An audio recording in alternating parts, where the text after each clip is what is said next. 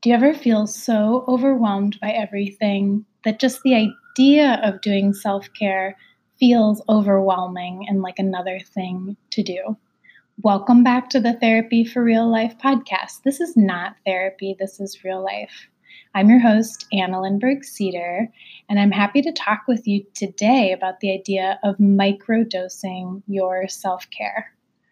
Probably you are more likely to have heard the term microdosing when it comes to perhaps you've heard new research coming out on the use of psilocybin or MDMA or other psychoactive substances that folks are trying to figure out what their effect is on our neurochemistry and whether they can be used to treat certain conditions like treatment resistant depression or PTSD. Today, we're talking about using the tools that are already within your disposal and microdosing self care. What does that even mean? So, if we're going to talk about self care, number one, we're going to let go of perfectionism. That is a lot of what we're talking about when it comes to self care and doing just a little bit of it at a time. I don't know if this has ever happened to you, but I definitely hear clients talk about this. I hear friends talk about this feeling, that feeling of stuckness or overwhelm when stress is high, or perhaps you're not feeling your best, or you have a problem that you're facing. And you kind of already know what needs to happen, but you feel so overwhelmed, it's hard to take any action. I know for me, when I think about that feeling, what immediately pops to mind are my taxes. I don't enjoy doing my taxes. I don't know if anyone does, but for me, I definitely feel that temptation to kind of stick them in a drawer and avoid them and just not do them. So, one of the skills that will help us when we think about developing a successful self care routine, this is, again, when we think about this podcast, we're translating therapy concepts, things you might learn in the therapy process. But today, we're translating those for everyday self care skills.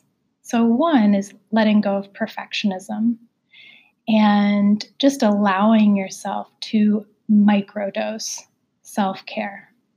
So you don't have to actually run a marathon or be the best at something. You don't even have to be competitive with yourself to practice self care. And, we might want to just think about some of the radical activists who've come before us when we think about self-care just as a little extra motivation. When we think of that term self-care, it really comes out of the activist movement. And some of you might already be thinking of one of the folks that inspired that term is Audre Lorde. She was a powerful activist of color who fought for feminist rights. And she is quoted as saying, "Caring for myself is not self-indulgence, it is self-preservation. And in fact, that is an act of political warfare." So she said that self-care was actually a radical act, and that embodying self-care, depending on you and your values, that self-preservation, that self-care, if you do it well, it may actually extend beyond you and have an impact greater than you. So in order to have an impact on anything, we do have to take action. So just letting us let go of the idea of perfectionism and thinking that self-care has to look any one way. I went to a training a couple weekends ago. It was a trauma-informed yoga training, and one of the facilitators suggested an alternative frame besides the self-care frame, because As you know, there are a lot of problems with that frame self-care. It sounds very lonely. It sounds very isolated. The Multi-Amory podcast, which I listened to, had a discussion recently about using self-care as a pacifier. Just kind of be quiet and quit your complaining. And so this alternative frame that the trauma-informed yoga therapist had suggested was responsiveness.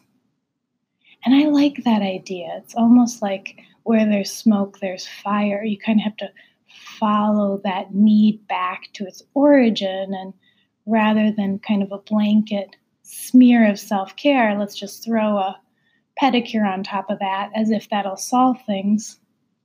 Let's think really specifically about what we are responding to. So microdosing your self-care lets us do that. It lets us get responsive to the need. It lets us be specific in our response. And it lets us do it just a little bit at a time. Okay? So besides letting go of perfectionism, we are also going to be strategic. Okay, that means that we're going to zero in, just like with that responsiveness, we're going to zero in on the self-care that is the most restorative, the most bang for your buck, the most effective in terms of your self-care. What's important to you? So when you think about microdosing your self-care, let's say you only have a little bit, whether it's time, money, attention, memory, to do any of these things, let's go ahead and go for the best bang for your buck. So if it's worked for you in the past, that's a good clue. If it's worked for you in the past and it's a healthy coping skill, it's more than likely to work for you again. And if you, let's say you have a lot of different ideas for what you could practice with self-care, think about, in terms of microdosing, think about where your efforts are going to give you the most bang for your buck. Okay? Now we get to be even more strategic. Let's pull in one of the self-care skills that you might hear about in therapy if you're going to therapy, or maybe in the business world or anywhere else that you may have heard this concept before. A lot of us come across this concept at work or other spaces, but now let's apply it to self-care. Let's get really smart about our planning. So you have probably heard of SMART goals, or maybe not. You can Google it. There are many different versions of it. George T. Duran is sometimes attributed as one of the first people to come up with. He wrote a paper titled "There's a Smart Way to Write Management Goals and Objectives." And SMART is an acronym, and it's going to help us get even more strategic in microdosing our self-care. So you might already have some ideas of things that you would like to work on, things that feel responsive. And if you're feeling stuck, I'm looking at a little piece of paper that I have from an event that I'm going to soon.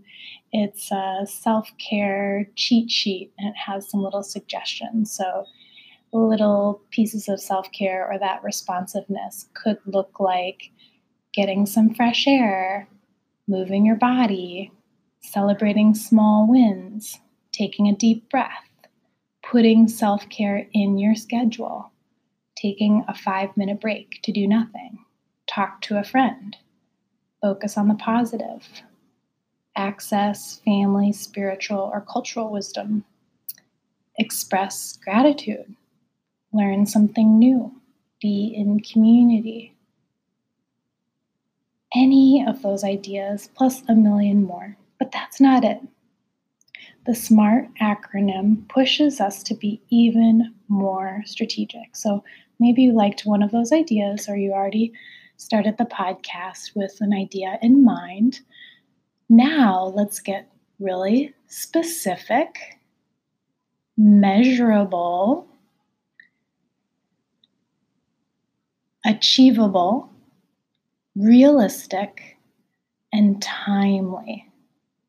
So take a moment now to make your self-care goal or self-care response into a SMART goal. So if you're going to do any of those things from that list of suggestions, like take a deep breath or schedule in self-care, when are you going to schedule in self-care? When are you going to open your calendar and reserve a time and press the button, set the timer to remind you to do it? When are you going to do that? And how are you going to tell whether you've done it or not? Is it measurable? Have you done it for 20 minutes? Have you checked it off your to-do list? And achievable. Can you do this? Sometimes we beat ourselves up for not accomplishing goals that are really too grandiose, right? So I wish I spoke 10 different languages. Is that realistic? How about learning 10 new words? Yeah, that's achievable. So making it realistic and then attaching a time to it. So this is your chance. You've already thought about your self-care routine. You've thought about how you're going to really live in the gray area of self-care. You don't have to be perfectionist. You're going to be strategic. You're going to pick something that's going to work for you, not your neighbor. And how are you going to be able to tell whether you've done it or not? You're going to get really smart in planning a specific, measurable, achievable, realistic, and timely goal. So to give you a little visual to go with it, because we are microdosing our self-care, I want you to imagine that you're going to one of my workshops where I might do this. At the end of the workshop, we usually talk about a lot of different self-care ideas, but then each person has to pick the thing that's going to work for them. And if you were in one of those workshops, I would give you a teeny tiny, cute little glass bottle. This is where we practice self-care in a bottle. And I would invite you to write on a teeny tiny little slip of paper what your self-care goal or intention is for the week. And we would talk about the fact that this is a reminder to do that self-care. And if you remember to carry it along with you, that's going to be a visual reminder. And if you forget that little teeny reminder at home, you are going to realize that you forgot it. And even that's going to be a reminder for you to do your self-care. And it's just a physical placeholder for that intention. And I know you are listening now through the earwaves, and I don't have a little glass bottle that I can mentally text you, but I wish I could. So you'll have to come up with the format that works best for you, whether it's writing it on a sticky note and putting it next to your bed so you see it when you wake up, or visualizing that little teeny glass bottle and infusing it with your self-care intention for the next week, or whatever it is. I want you to just hold that intention now. One simple, realistic thing that you can do to respond to your needs between now and the next time you tune in to the podcast. So that's where I'll leave you with. Now you have some thoughts about microdosing your self-care. I invite you to go ahead and play around with those ideas. And of course, if you're looking for self-care suggestions, you can check out therapyforreallife.com. You'll find links to other episodes in the series, including 50 self-care suggestions that you can practice in a moment. So if you're ever feeling stuck, feel free to hang out there. In the meantime, have a wonderful self-care practice and enjoy your day. Take care.